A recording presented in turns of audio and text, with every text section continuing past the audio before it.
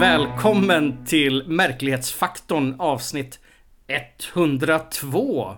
Tror jag. Stämmer det, Jimmy? Är vi verkligen uppe på... det stämmer. 102. 102. Det är ju helt sjukt det också. Det är nästan sjukare än avsnitt 100. På något sätt. Eller? Ja, just det. Att livet fortsätter. Precis. Det fortsätter. Det är den gamla vardagen. Och vi fortsätter att harvar. Hur är det med dig? Jo då, det är bara bra. Det är bara bra. Nu är ju snö igen nu. Det är jättenice. Ah, nej. Vi trodde vi hade vår och så nu är det snö.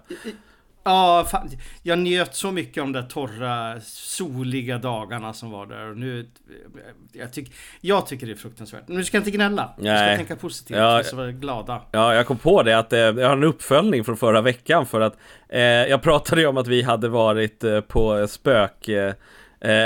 på spökjakt i ett slott. Ja. Dagen efter att vi kommit hem, men då hade vi redan spelat in episoden, så hör jag en röst som säger Jimmy i lägenheten, och min fru var på en helt annan plats och jag hörde det utifrån hallen, så att jag vet inte om jag tog med mig någonting. Och igår när jag sitter framför datorn så tycker jag att jag känner det är någon som rycker i min huvan på min jacka när jag sitter vid datorn. Så jag vet inte om jag fick med mig någonting där. Ja, det är fullt möjligt. Det är den så kallade hitchhiker-effekten. Okej, är det en grej alltså?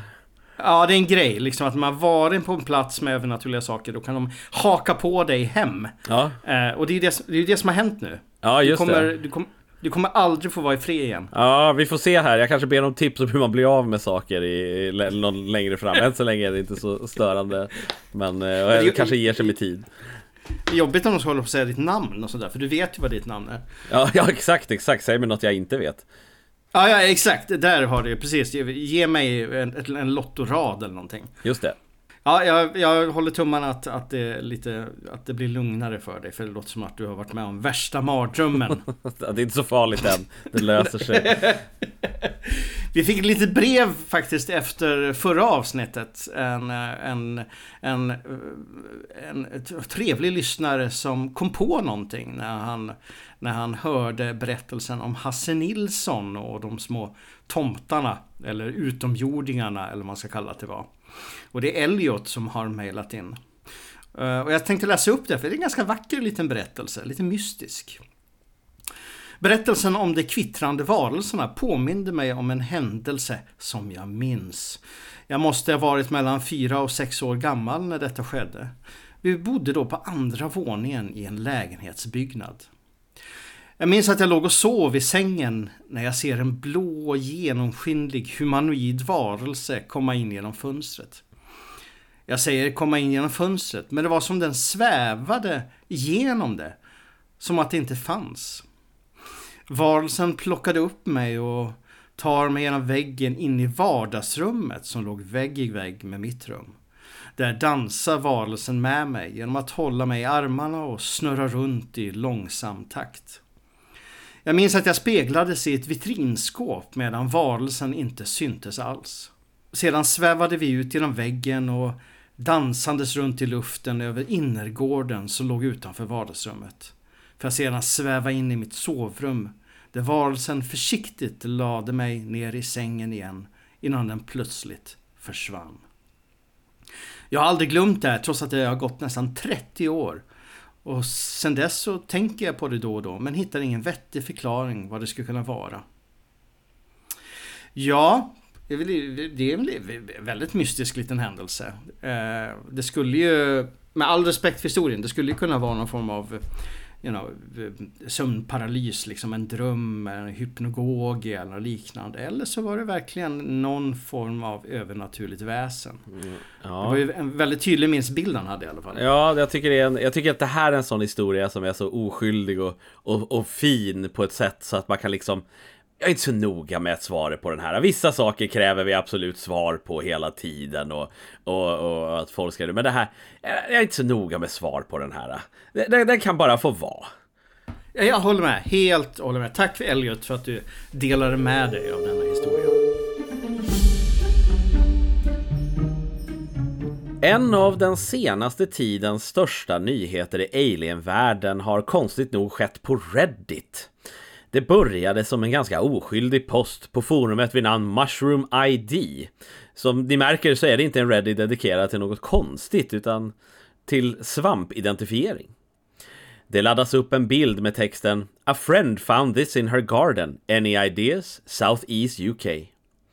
Personen i fråga tror sig ha hittat en svamp som denne vill ha hjälp att identifiera. Men bilden är speciell. Det ser ut som kroppen på en alien med ett stort huvud.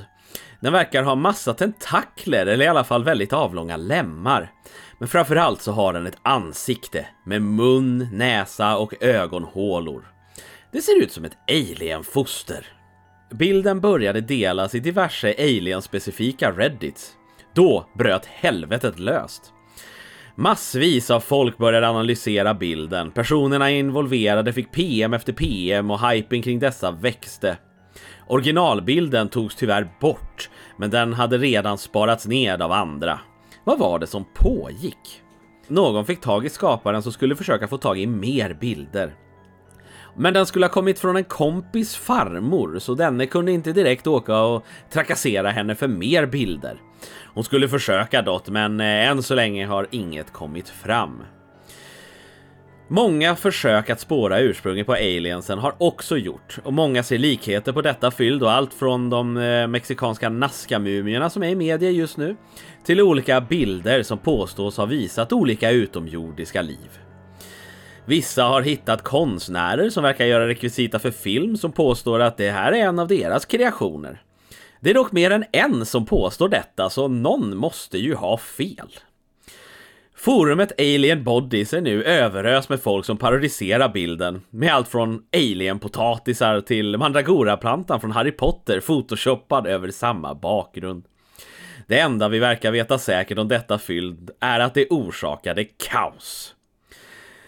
Fred, vi måste ge oss in i detta tillsammans med resten av Reddit-världen. Vad är din vy på denna bild? Är det en alien, svamp, potatis, konstverk eller...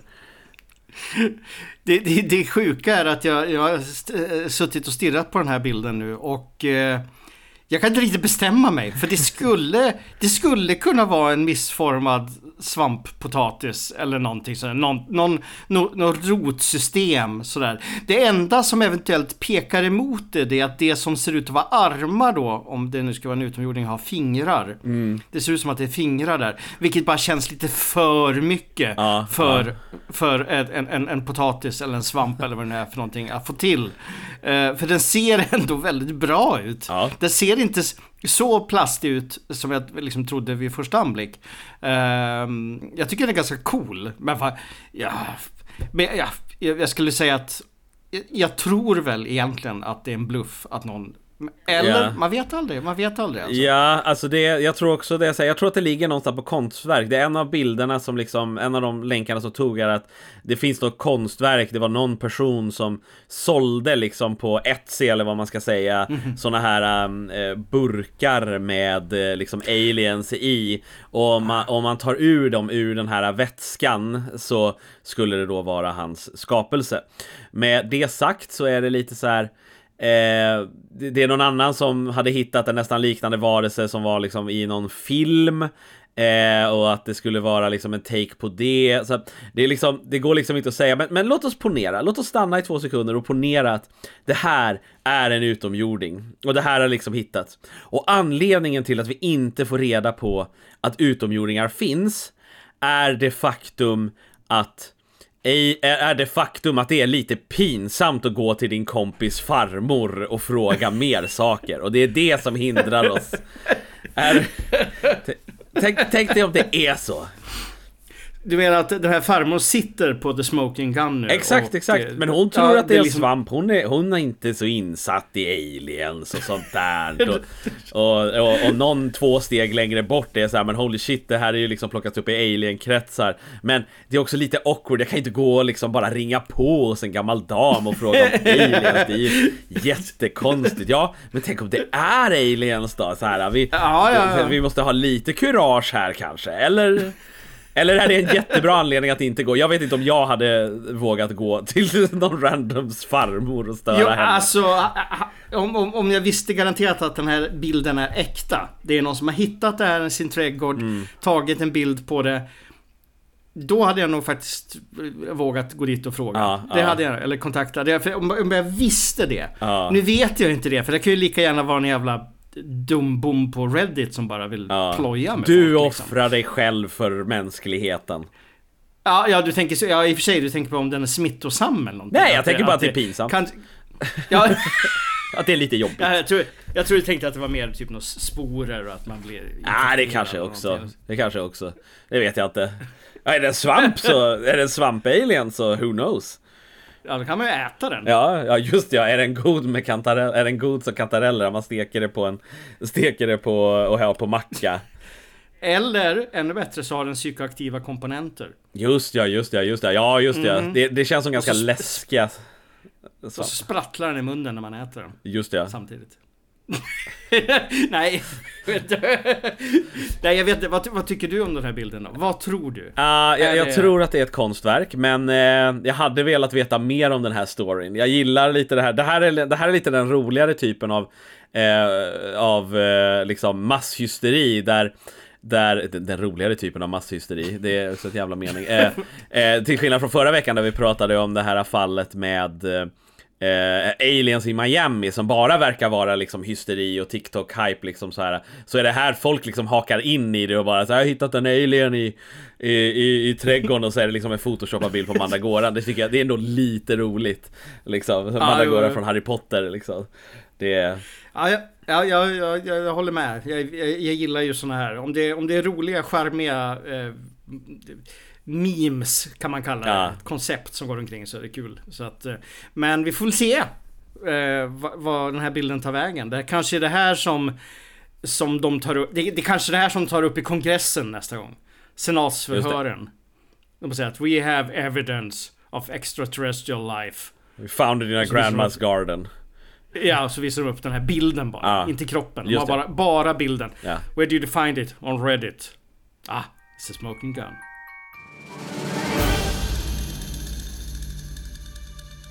Dörrkameror är ju, som jag sagt tidigare, den moderna världens spirit boxes eller Ouija-brädor. De verkar vara den perfekta kommunikationstekniken för vad som nu egentligen kanske kan befinna sig på den andra sidan. Vi har sett åtskilliga spöken och utomjordingar och märkliga ljus i skyn via dessa gryniga kameror. Men jag tror ni aldrig har sett eller hört något som detta förut. Det är Instagram-influencern Antonio Williams som påstår sig ha fångat något mycket märkligt. Ja, det är hög märklighetsfaktor på denna video. Han påstår att hans dörrkamera läste av rörelser utanför dörren och satte igång att spela in. Antonio är entusiastisk, för detta är enligt honom 1 på miljonen. Och visst är det unikt. På videon ser vi kvällen utanför. Lite hus, en gata och mitt framför kameran en lyktstolpe. Men det är givetvis inte det som är det konstiga, utan det märkliga ljusfenomen som hoppar fram och tillbaka. Det är inte bara ett utan flera kusliga ljuspunkter, orber kanske, som verkar dansa och uppträda framför kameran. Dock, det blir konstigare. För i bakgrunden, ja, faktiskt ganska högt, hör vi en melodislinga med en ljus röst som sjunger Can you tell me how to get? Om och om igen. Och det är faktiskt direkt från ledmotivet till Sesame Street. Det är som att den andra sidan samplar lite retro-tv här. Ja, detta är ju så konstigt, Jimmy. Är det så konstigt att det är fake? Eller att det faktiskt är någon form av anomali som har visat upp sig? Vad tror du?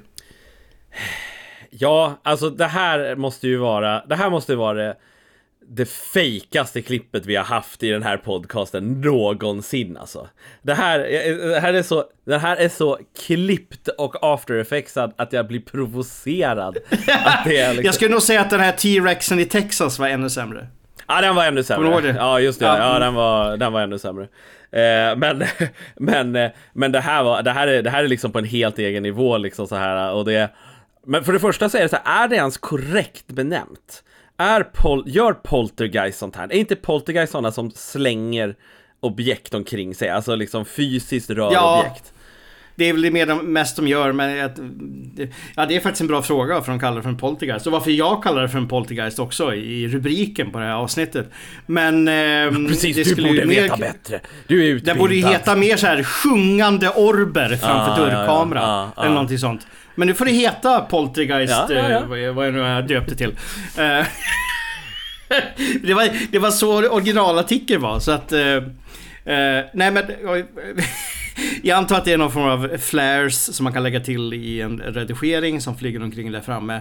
Men det jag gillar med den, för att det känns verkligen så unikt. Det är den jävla sampling av Sesame Street. Det är så jävla konstigt. Det ska den ha. Det här är det är unikt. Det är det 100% faktiskt. Men det är lite babies first after effects över det liksom, när man börjar lära sig när man lär sig liksom lite ljusgrejer. Det är jag är inte övertygad, men jag tycker det är lustigt att man ger sig direkt till Sesame Street. Det är alltid någonting med barnprogram. Det är alltid barnprogram när det är sådana här saker, känns det som. Eller låt mig säga så här, det är alltid barnprogram i skräck. Du vet, alltså i skräckfilmer. Det är aldrig liksom i faktiska spökklipp, så är det aldrig liksom som att de sjunger typ så här. Har du hört? Så börjar man höra liksom ding ding ding ding ding ding ding ding ding, och Björnes magasin börjar spela. Det har vi liksom aldrig hört det är aldrig någon historia vi har hört i ett spökhus liksom så här. Men så fort det ska vara media som täcker, då är det alltid någon så här, hör ni den här barnramsan liksom, och vad heter det här Candlelit Cove och grejer. Ja. Men det är ju kusligt, barnramsor och sånt där, och barn som sjunger och det här naiva känslan oftast i såna här låtar. Väldigt, väldigt bra idé med Björnes magasin-grejen. För den låter ju jäkligt kuslig faktiskt, speciellt när du gör den. Speeda ner den bara så här dun, dun, dun, dun, dun, och då blir det inte så jävla liksom så här. Jag kommer ihåg min syster hade någon sån här docka när hon var ung, och den gick på så här små CD-skivor som man liksom matade in små. Ja, det var så här jättekonstiga CD-skivor. Det var inte en CD-skivor, utan det var nästan som stenkakor, fast liksom någon modernare plastvariant. Och då stoppar man in den, och då så sa den liksom så här mamma och så där liksom, beroende på vad du hade för grej. Men så hittade vi den så här 10 år eller så här 15 år senare. Och då hade den legat och typ möglat på vintern, och då så satte vi igen de här skivorna, och då var den, och då började de här skivorna liksom så här, mamma, det var inte alls lika, och liksom den slåade ner allt till hälften liksom så här, mamma så här, då var den hade jag fan kunnat sälja som en sån här curse docka om jag hade. Det var inte en trend då att sälja hemsökta dockor på eBay, men det hade jag fan kunnat göra. Har du inte kvar den då? Alltså, nej, jag tror inte det. Jag tror att den blev slängd, men jag är lite nyfiken, för huset det låg i rivet. Så jag vet inte vad, jag kan inte se framför mig att vi hade kvar den, men jag ångrade nu att ja, det förstår jag. Jag hade sålt en dyr till LaxTon. Ja, just det, exakt. Mamma. Nej, det här klippet är intressant. Det är ett unikt klipp, kan vi säga. Du är så neutral och vänlig. Ja.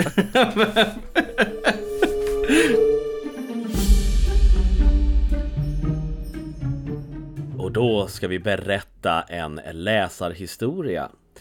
Följande 2 historier kommer från Emil, som skickade in dessa från hans upplevelser i Dalarna, vilket förstås jag som dalmas vurmar lite extra för.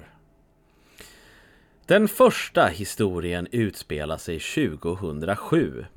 Jag var då i sena tonåren och spenderade natten i min dåvarande flickvän, vi kan kalla henne Saras, hus, mitt ute i landsbygden i Dalarna. Det var vinter och mörkt och kallt. Hela familjen sitter samlad framför tvn, fullt upptagna av att äta godis och chips till fredagsmyset. Sara och hennes föräldrar har vid denna tidpunkt flera gånger pratat om alla de märkligheter som pågår i deras hus. Men då jag aldrig har upplevt något övernaturligt själv, så avfärdade jag och skämtade bort det och insisterade på att allting har naturliga förklaringar. Hur som helst, nu när jag sitter där och proppar munnen full med godis så hörs ett högt släpande ljud på övervåningen, direkt ovanför tv-rummet där vi satt. Ljudet blev gradvis högre och förvandlades till tunga fotsteg. Vi sänkte volymen på tvn och jag satt storögd och med gapande mun. Det lät nu som att någon med stora tunga kängor ilsket gick omkring där på övervåningen och letade efter något, från rum till rum. Fotstegen gick sedan fram till spiraltrappan som ledde rakt ner till tv-rummet där vi satt och började ilsket med nästan demonstrativt tunga steg gå ned mot oss. Jag flyger upp på soffan och hör hur fotstegen kommer ner för trappan in i tv-rummet där vi befann oss för att sedan tvärt upphöra. Fotstegen var så tunga att tavlorna på väggen bredvid mig vibrerade. Saras familj reagerade bara med att säga, vad var det vi sa? Det var tydligen vanligt förekommande och ibland uppenbara sig även skepnader om man hade tur. Den natten låg jag vaken i Saras rum på övervåningen. Jag låg och hoppades att någonting skulle visa sig och övertyga mig en gång för alla, men jag upplevde tyvärr aldrig någonting mer i det huset. Hur som helst, det var en mycket underlig upplevelse. Och historia nummer 2.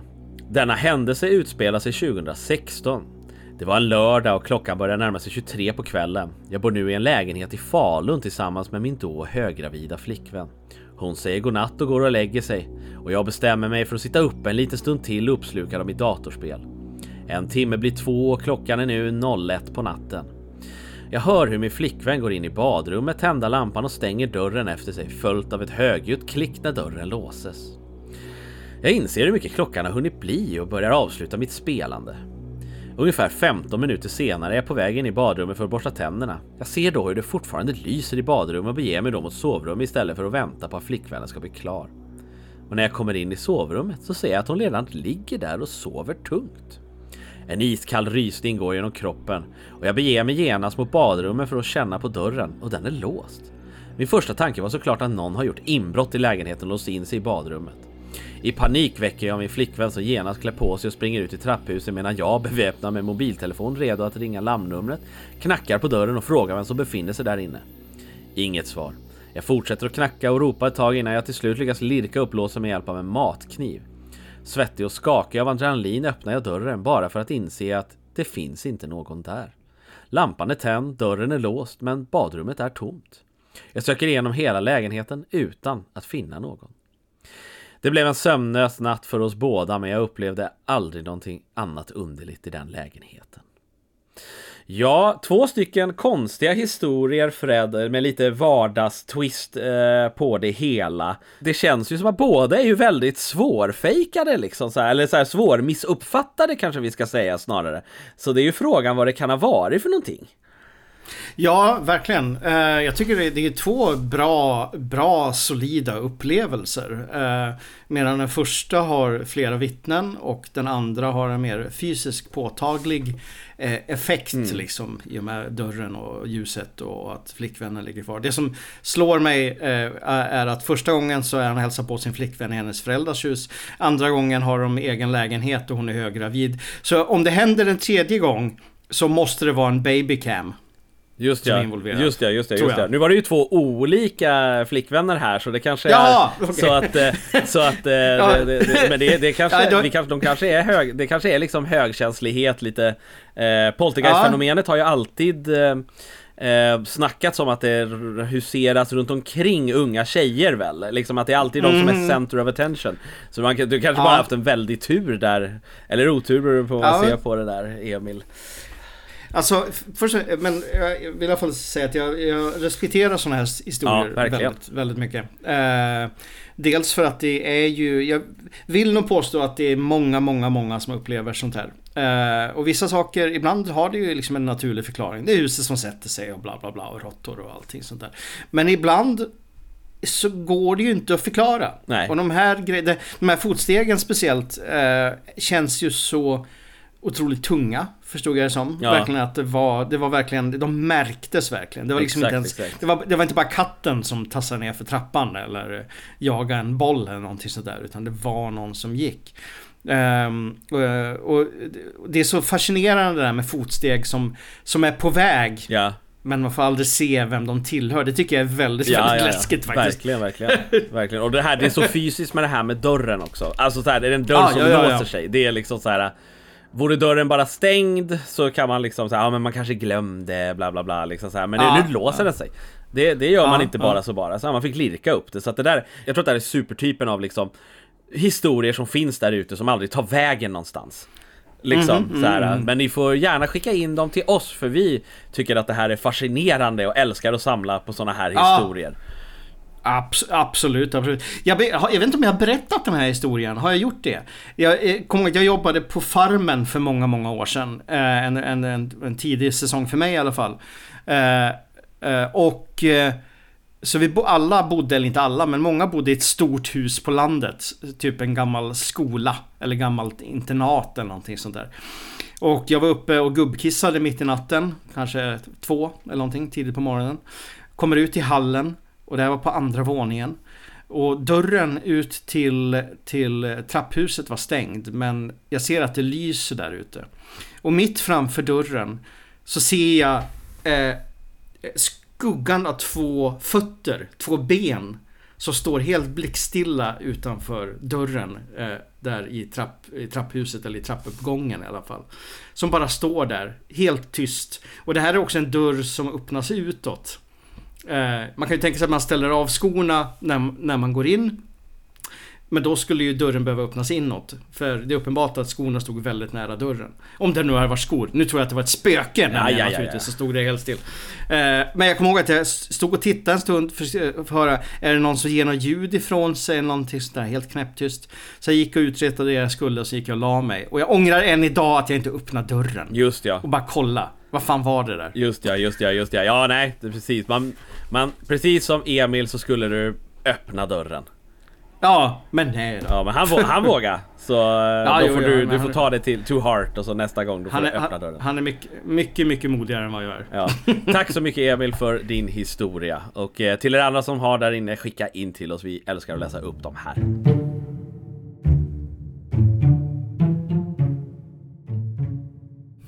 Det näst bästa efter att faktiskt uppleva något på en gång är nog det där med att upptäcka något i efterhand. Det kan vara i en video eller på ett fotografi eller något mer abstrakt, insikt om en händelse. Något som triggar fantasin.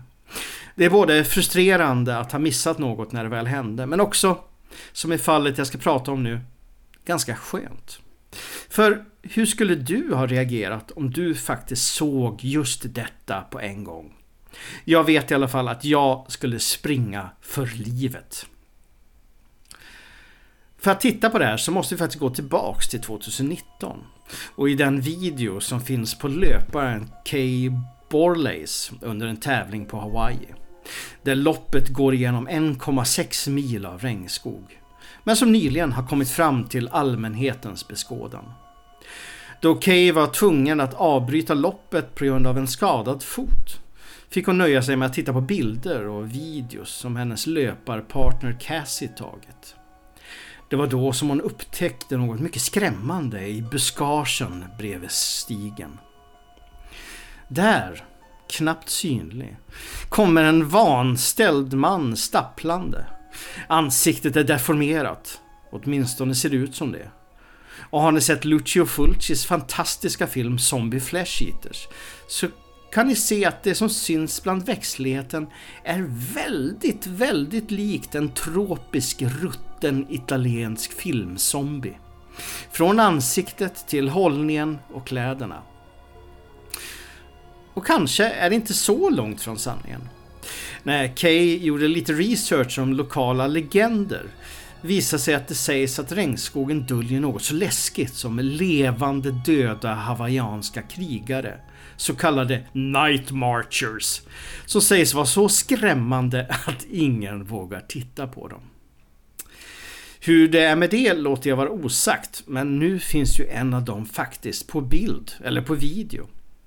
Så Jimmy, om du hade sett en sån där filur när du var ute på en löparrunda i regnskogen, skulle du stanna och säga hej? Ja, det vore väl otrevligt annars.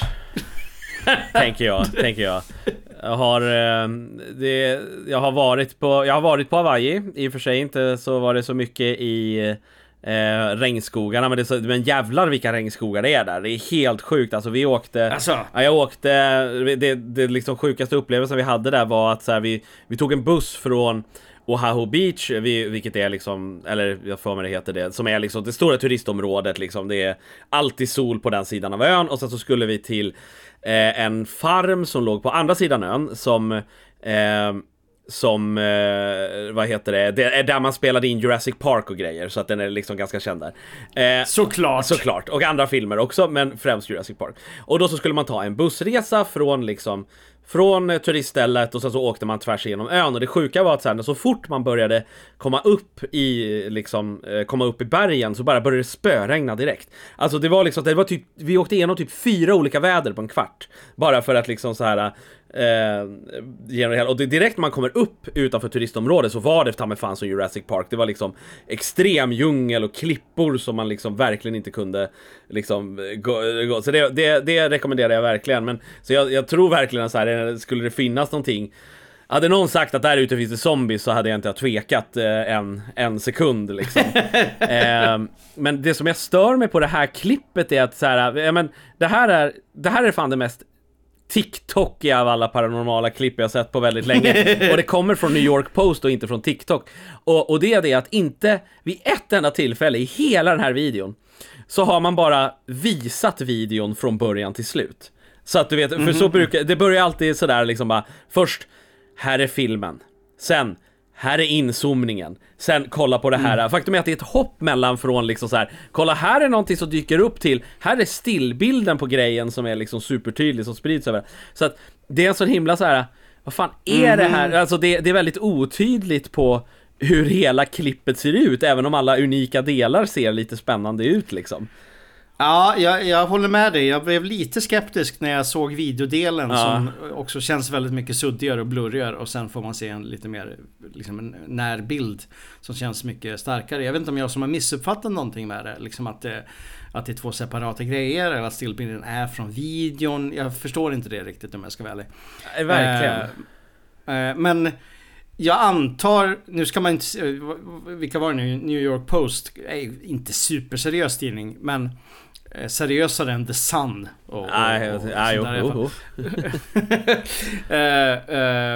men det som gör att den känns lite övertygande, det är väl att man namnger löparen. Kan ju vara påhittat ändå naturligtvis, men det verkar ju vara en riktig person. Och att det är liksom en riktigt lopp och allting sånt där. Nej, jag vet inte vad jag ska tro om den, förutom att den är creepy. Alltså, jag hade tyckt det var obehagligt att hitta någonting efteråt sådär. Ja, och det här är en sån här grej som jag tror skulle kunna vara en sån här, man ser det inte när man springer. Alltså, visst, när man springer man är inte helt liksom med om sin liksom omgivning hela tiden. Och det är liksom, den står ju så sjukt nära, för att det är liksom, alltså den står ju så sjukt nära, men det är också liksom djungel rakt in på folk, så att det är inte alls konstigt. Man brukar ju prata om det, att så här, vad är det, den här, det finns ju en djungelvarelse i Mapinguarin som är i Sydamerika, och där brukar man tala om att man luktar den långt innan man ser den, för den kan vara 2 meter ifrån dig och du ser den inte, vilket är liksom en mystisk kryptid, för det är så tät djungel. Och jag tänker att det stämmer säkert på det här. Alltså det kanske var någon som stod där. Det kanske är å andra sidan någons hobby att bara ställa sig ut med trasiga kläder och bara stå och stirra och se och hoppas att någon märker den liksom. Men ute i regnskogen, i och för sig så visste jag ju att det var ett lopp som pågick. Exakt. Så att man vet att det är lite folk där. Nej, men jag vet inte vad jag ska tro om det, men jag tycker ändå att det är en bra och lite halvläskigt fall, skulle jag säga. Verkligen. Det är tänkte att vara ute i granskogen, och så plötsligt så står en zombie där. Har jag berättat om cigarettincidenten? Nej. Det var flera år sedan, så satt jag och Gregors uppe på en kulle utanför Märsta, väldigt nära i naturen. Det är en stor skog bakom, och det är ängar med får och Highland cattle, och det är väldigt fint i alla fall. Och det är liksom inga människor där, förutom på dagen kan någon gå ut med hunden eller ta en joggingtur. Vi satt där vid midnatt ungefär, så att det var mörkt som tusan. Vi tittade på stjärnhimlen, och vi sitter där på kullen, och jag sneglar bakåt bara, Och så ser jag kanske 10-20 meter bort, så ser jag i mörkret, i skogen, på den här avlägsna platsen, så ser jag hur någon har tänt en cigarett och står och röker. Så jag ser egentligen bara glöden. Just ja. Så att jag säger hej. Och så hör jag för mig, om jag inte bara inbillat mig, så hör jag ett hej tillbaks. Och sen säger jag till Gregor, så vi drar härifrån. Det känns bara obehagligt när någon står och stirrar på oss med en cigarett där ute, långt ute i skogen. Han ville ju bli sedd. Ja, men absolut. Men det finns väl bättre ställen att stå och smyga på folk. I Hawaiis djungel. Ja.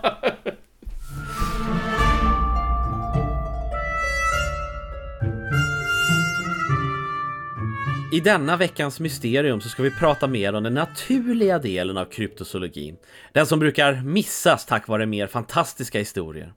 Läran om oupptäckta djur täcker inte bara Bigfoots och chupacabras, utan också djur som finns på platser där de egentligen inte ska finnas. Ett fantastiskt exempel på detta är Fjordlandälgen. Vår historia börjar i 1900-talets början i Nya Zeeland. Premiärministern där hade skapat en deal med Kanadas regering om en magisk idé för turism man hade kommit på. Man ville skapa ett vildmarksreservat för jägare som skulle innehålla alla typer av storvilt som jägare kunde tänka sig att vilja fälla. Och ett skeppningsföretag fick order om att fånga 10 stycken älgar som skulle släppas lös i bergen kring vad som nu är känt som Fjordlands nationalpark. När första lasten anlände 1900 så gick det inte så väl. De flesta djuren hade dött till havs och en kalv bröt till och med sitt ben när den kom ut ur lådan när den skulle släppas lös. Djuren parade sig aldrig och den sista av älgarna sköts i området 1908. 2 år senare, 1910, så anlände 10 kalvar till Nya Zeeland. Man lämnade dem i fred och i 1923 så skickade man personer för att undersöka hur de mådde. Älgarna hade trivts och spridit sig i området och nu kunde jaktsäsongen börja. Under flera år kunde man därmed jaga älg på Nya Zeeland, en plats där de verkligen inte hörde hemma i. Men som det brukar bli så gällde jaktlyckan inte så länge. I 1952 hade de siktats mer och mer sällan till att man nu trodde att de än en gång var utrotade. Ett av de tydliga sista bevisen på djuren kom samma år, ett foto på en ko som stod i ett vattendrag. Totalt hade runt dussinet älgar jagats under åren. Miljön var inte optimal för djuren och tjuvskytte gjorde det svårt att hålla egentlig koll på hur många de var, men nu ansåg man att de inte längre skulle vara kvar där. Men enligt vissa så lever de kvar. Ken Tustin, en lokal forskare, har spenderat 40 år att bevisa älgarnas fortsatta existens. I 1972 så ledde han en expedition för att bekräfta djurens utrotning. Han och några kollegor var ute i bushen i 11 veckor och efter 9 så lyckades man faktiskt hitta ett solklart bevis, ett par fällda horn. Vissa påstår att detta är hjorthorn, men det stämmer inte överens med utformningen. Det var också det enda bevisen man fann på denna expedition. Ken fortsatte dock sitt letande, övertygad om att de fanns kvar, och i 1995 så fann han sitt nästa bevis. Han hade börjat sätta upp kamerafällor och hade nu fått en jackpot. I en serie fotografier så kan man se ett brunt hjortliknande djur som betar på träd. Det är inte den skarpaste bilden hittills, men det verkar stämma överens med en älg. Man filmade också hjortar på samma kamera och de är i en annan färgskala, mer röda än älgens bruna färg. Men det lyckas tyvärr inte övertyga många att älgarna är kvar där ute. I 2001 så kom nästa bevis.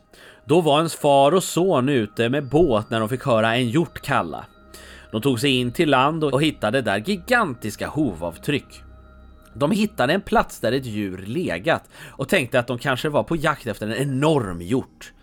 De såg lite hår och tog med sig det och stötte på några andra jägare, så tipsade de att ta med sig håren till Ken. De gjorde detta och DNA-profilen matchade faktiskt älg. 2002 gav han sig ut och letade hår med detta bakom sig och lyckades då hitta 2 hårstrån som också tillhörde djuren. En helikopterpilot rapporterade också att han sett älg när han var ute och flög i samma period. Hela området är extremt svårt att undersöka och vildmarkerna sträcker sig mil och mil med stora öar. Ken är övertygande om att älgarna än finns kvar där ute. Och vet du vad? Det är jag med. Hur länge till dock är en annan fråga. Fred, skulle du vilja jaga älgar i Nya Zeeland? Ja, jag skulle i alla fall vilja åka på älgsafari, utan tvekan. Alltså jaga med ögonen. Eller jag ska inte vilja skjuta dem. Detta är ju så coolt. Först när jag såg liksom... såg att du skulle köra den här nyheten, eller det här mysteriet, så tänkte jag, och jag såg på en video där att det ser ut som en älg. Och du sa, ja, men den är ju på Nya Zeeland. Ja, exakt. Och det är det som är speciellt. Ja, det är det som är speciellt. Och det är ju jättekult, tycker jag. Jag tycker det är också roligt att den här mannen har spenderat hela sitt liv att försöka bevisa att det antingen inte finns älgar kvar eller att det finns älgar kvar. Jag menar, det handlar om att man väljer sitt öde, och det har den här personen gjort uppenbarligen. Jag beundrar honom för det. Ja, men verkligen, verkligen. Och det finns en fantastiskt lite information till det här är taget från en fantastiskt liten dokumentär av en YouTube-kanal som heter Wildlife with Cookie, som heter We Thought It Was Extinct and Then We Found This, vilket jag tycker vi ska länka, för den är riktigt bra och riktigt underhållande. Han besöker den här mannen som presenterar sina bevis. Så att jag tycker det är någonting coolt ändå med att vi har älgar på Nya Zeeland som bara härjar. Det är också... Man trodde att de liksom hade åkt ut, för att man introducerade också röd hjort kallat, eller det heter red deer på engelska, jag vet inte riktigt vad det blir på svenska. Och de har ju tagit över, alltså de var superanpassade för den här miljön, och det var på den nivån att man uppenbarligen jagade dem hårt med helikopter i typ decennier innan man lyckades få ner liksom antalet, och nu är de ganska hårt jagade och håller sig fortfarande. De har liksom riktigt tagit över, och det var på grund av dem som man trodde att älgar kanske inte skulle få plats här. För att det finns för mycket hjort, och det är ett dåligt anpassat område, och man har inte haft en bekräftad någon bekräftat bevis. DNA-beviset är bra, men det är liksom regeringen vägrar erkänna att det finns älg i området. Eller det är inte, jag tror inte att det är liksom en sån här cover-up där man liksom döljer älgarna från resten av världen, men man har liksom inte brytt sig tillräckligt, och man bara säger, nej men det finns ingen älg i Nya Zeeland. Men jo, det verkar faktiskt göra det. Ja, jo. Otroligt spännande. Jag hade aldrig hört talas om detta förut. Å andra sidan så hade jag ju svårt först att fatta grejen att det fanns älg på Nya Zeeland. Men det är absolut, desto mer man tänker på det, desto mer bisarrt är det på något sätt. Det här påminner väldigt, väldigt, väldigt löst om den totala motsatsen, nämligen de som planterade in kaniner på Gotland. Det är en historia, det visste jag inte var en grej. Ja, alltså de planterade in kaniner där för att jaga dem. Det var ju verkligen bara så. Vi vill ha lite kaniner att jaga, så kunde liksom de adliga eller rika springa omkring där. Och vad händer när man släpper ut minst 2 kaniner det massvis. På en begränsad plats? Precis, därför är det så jäkla mycket kaniner där. Så att kaniner på Gotland är ju definitivt ingen kryptid. Det ska jag hålla med om. Ja, det finns ju också det var ju, jag kommer inte ihåg vilken bock det är, men det finns ju någon bock också som är implanterad för att det skulle användas för jakt i hägn, och sen så har de rymt, och nu är de en del av liksom Sveriges fauna på något sätt sådär. Så att det finns någon bock som man får jaga i vissa perioder, men alltså det är mycket sånt där som händer. Det är mycket som händer för att jägare bara vill ha något att jaga, vilket känns lite imperialistiskt nästan. Jag har ett till exempel som är lite intressant, tycker jag i alla fall, som jag inte visste. Du vet, vinbärssnäckor, de här vanliga sniglarna som finns överallt. Det är ju implanterat också. Jaha, okej. Det här var ju någonting som typ munkar tog in på typ medeltiden, för att de åt dem. Jaha. Så att de odlar vinbärssnäckor för att liksom laga mat av dem. Och det är såklart, sniglar, de skiter ju i det. De beger sig ut och gör vad de vill. Så det är anledningen att vi har vinbärssnäckor absolut överallt här. De skiter ju i det jävligt långsamt, så jag tänkte att så här, det där var vårt eget fel. Om vi lät dem fly, då var det ta med fan vårt eget fel, måste jag ändå säga.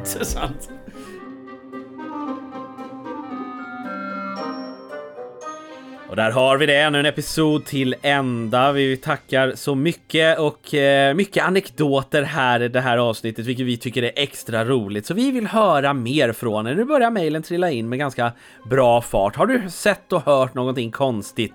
Låt det inte bara försvinna i ingenstans. Skicka in det till oss och förevigar det i podcastform för eftervärlden att ta del av.